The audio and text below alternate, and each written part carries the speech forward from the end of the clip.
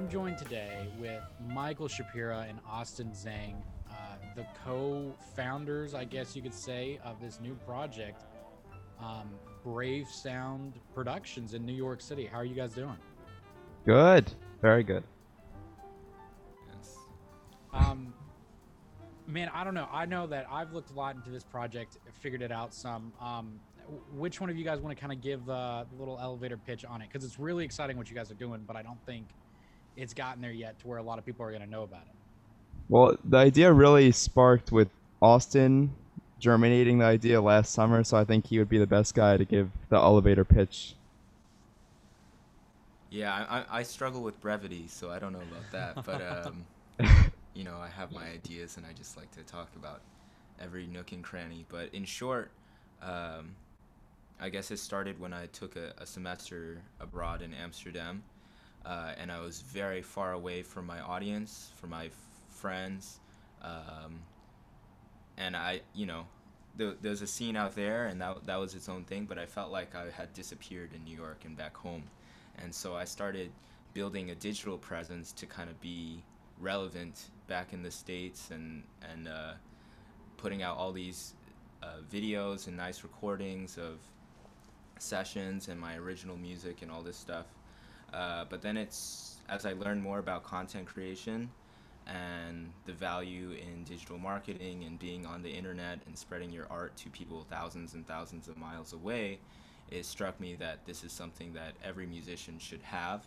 And so I started building up my skills in production and video and audio, and just really seeing how uh, jazz music's lack of embrace of new technology is really becoming a big crutch of why it's not as widespread or as popular as it could be.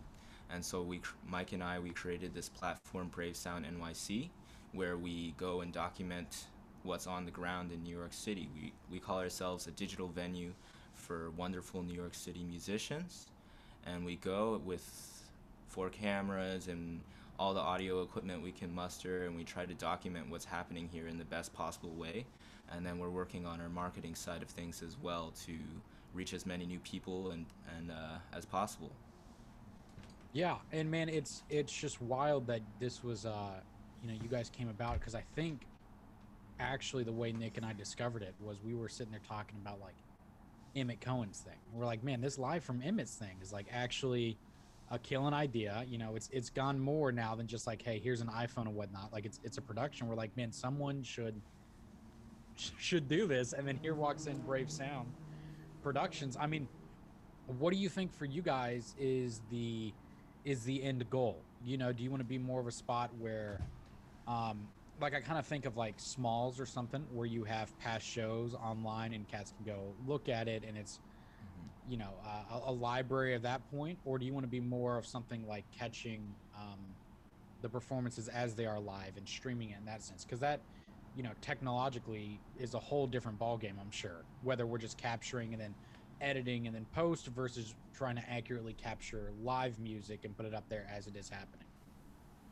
We definitely delve into both aspects of the spectrum, though. So we do create music videos and whatnot, and do a lot of post editing work as well. But definitely, my goal would be to just keep capturing live content that people that don't live in New York but have an interest and curiosity in the music that musicians make in New York can check out without having to go to a New York City club.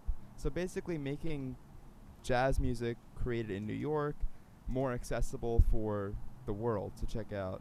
Yeah, I think that's a really good point because we talk about at least all the time, and I'm sure you guys talk about when you're teaching students or talking to younger musicians and or just among friends.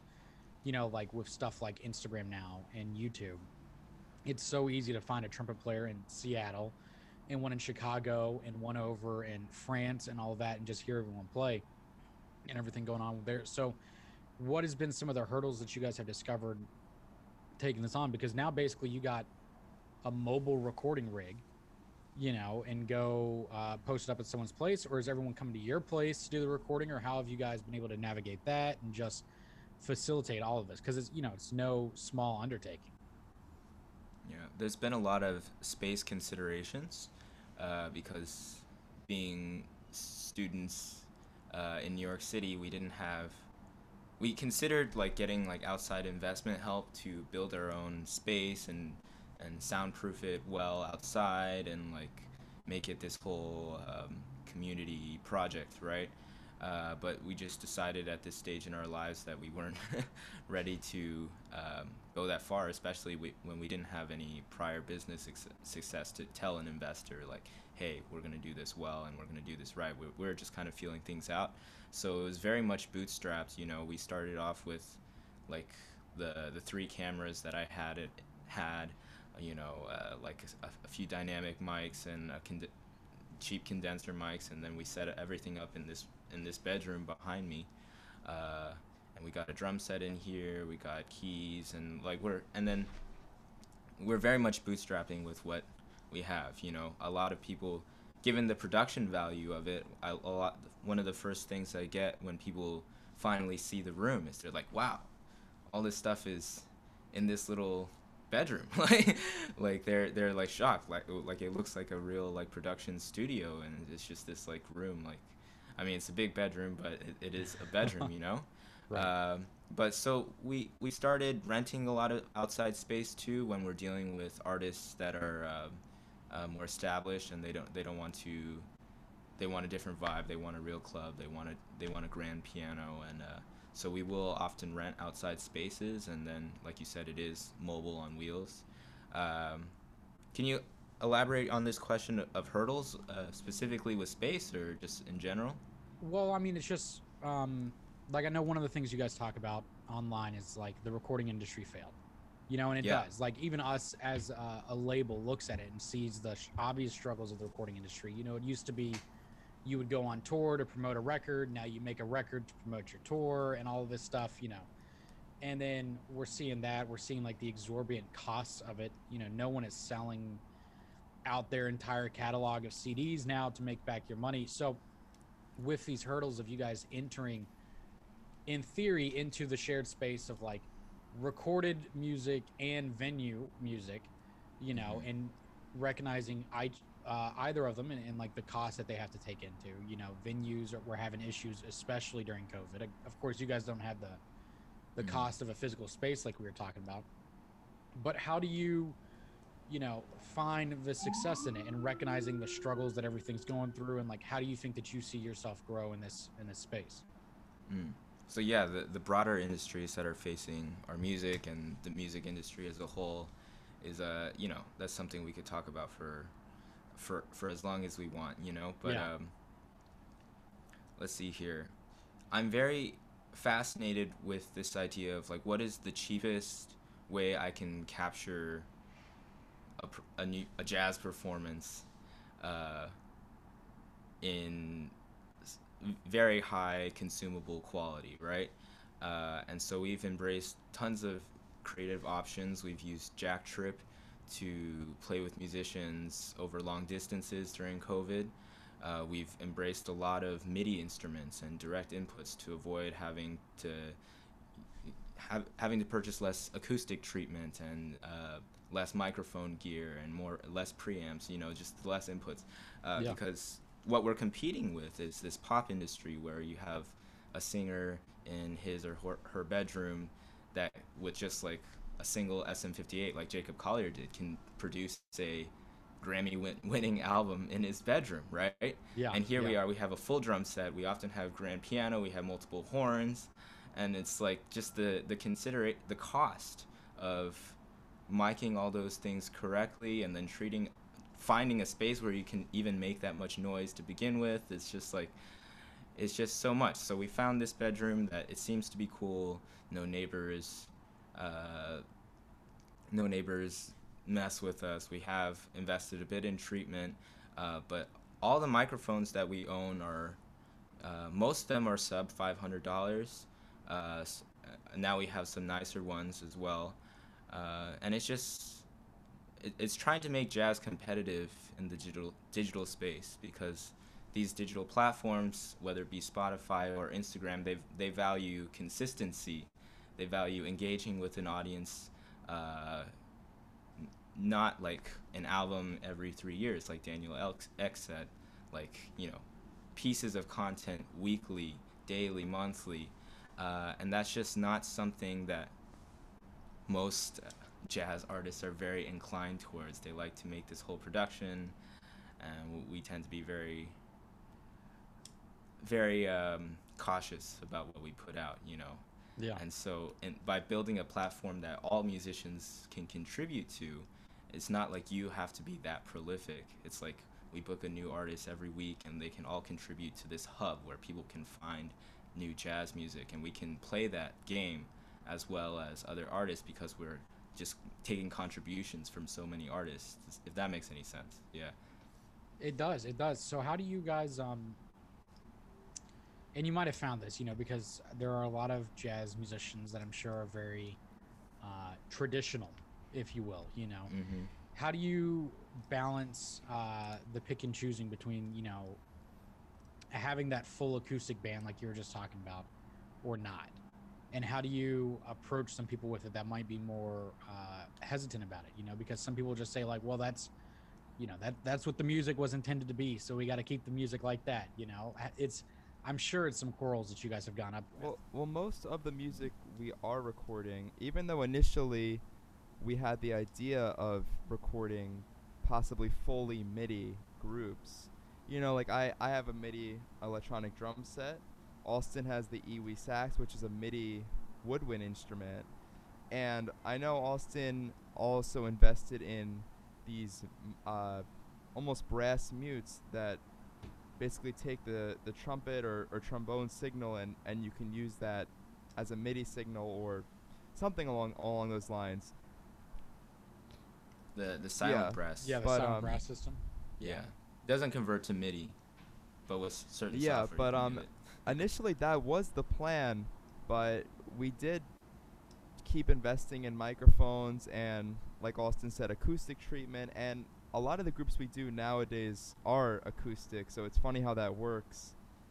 But but still the goal is to pursue electronic groups as well, but we don't want to change what the artist is comfortable with in the end. I mean, for instance, one thing is like keyboard. You know, it's a lot. Obviously, the restraints of getting a grand piano. You know, it's a big financial investment. So we have a MIDI keyboard, and that produces sounds that are really high quality because it's a nice sampling library. But it's really a mixed bag with who we present. But some of the groups are fully electronic. For instance, we did Sam Tao's trio, which was MIDI keyboard, Iwi, as well as electronic drum pad. So it's really a mixed bag. And then we did Mike Clark trio, which was a grand piano, drum set, and acoustic bass. Is it because both of you are you know, playing also, you know, playing drums. Austin, I know you're playing woodwinds and whatnot, sax primarily, but is it a little weird to be going on the other end of it, like realizing where producing comes from, and you're like, wow, I can sit down at a keyboard and just make an entire orchestra if I wanted to. Why do I need to go hire the 55 some odd people or whatnot? You know, like, is it a little surreal to be doing something too where you're like, I'm kind of putting myself out of a job, you know? Yeah, that's something we talk about all the time.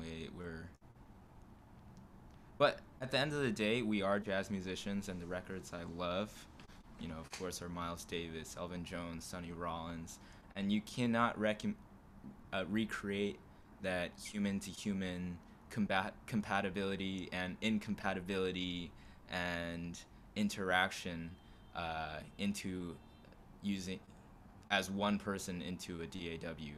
You can make beautiful music doing that, but our mission is to preserve that human-to-human thing at the lowest cost possible, you know, for practical purposes, right? So that's why Mike and we had this duo project where, like he said, he was playing electronic drums, and I was playing the Kai Iwi, the electronic wind instruments, and I had this like foot pad where I could improvise chords with my feet while I'm playing the Iwi, But that's, in a way, I'm taking somebody's job. Like, we didn't hire a keys player or something. But the main thing is we wanted to preserve improvisation and interaction. Like, we can let go of the form in Yeah. the middle of our recording, and I can improvise chords, and I can improvise the harmonic rhythm, and he can interact with me even though it's MIDI. And so what we were trying to go for with this project is say it's not so cut and dry. You can use MIDI and you can use production tools and still preserve uh, that element of jazz and improvisation that makes it so appealing to us. And I've seen a lot of artists utilize production combined with uh, combined with acoustically recorded music or MIDI instruments. A good example would be like Sean Wayland. Oh Uh, yeah. yeah, he uses a lot of synthesizers. Jacob Mann. That stuff's more produced, but obviously he plays his butt off. And But I mean, even like Christian Scott, and then getting into Ambrose and more musicians using additional effects like Ben Wendell and whatnot. You yeah, know, yeah, I think this stuff all adds musical and production value. It's a lot cheaper than a lot of traditional things. Speaking of yeah, which, it's kind of funny to me that you know we always in the jazz world we always pride ourselves about the studio we recorded our records in. Like we always fantasize about what it'd be like to record in Rudy Van Gelder's or at yeah. the Columbia studio in New York City.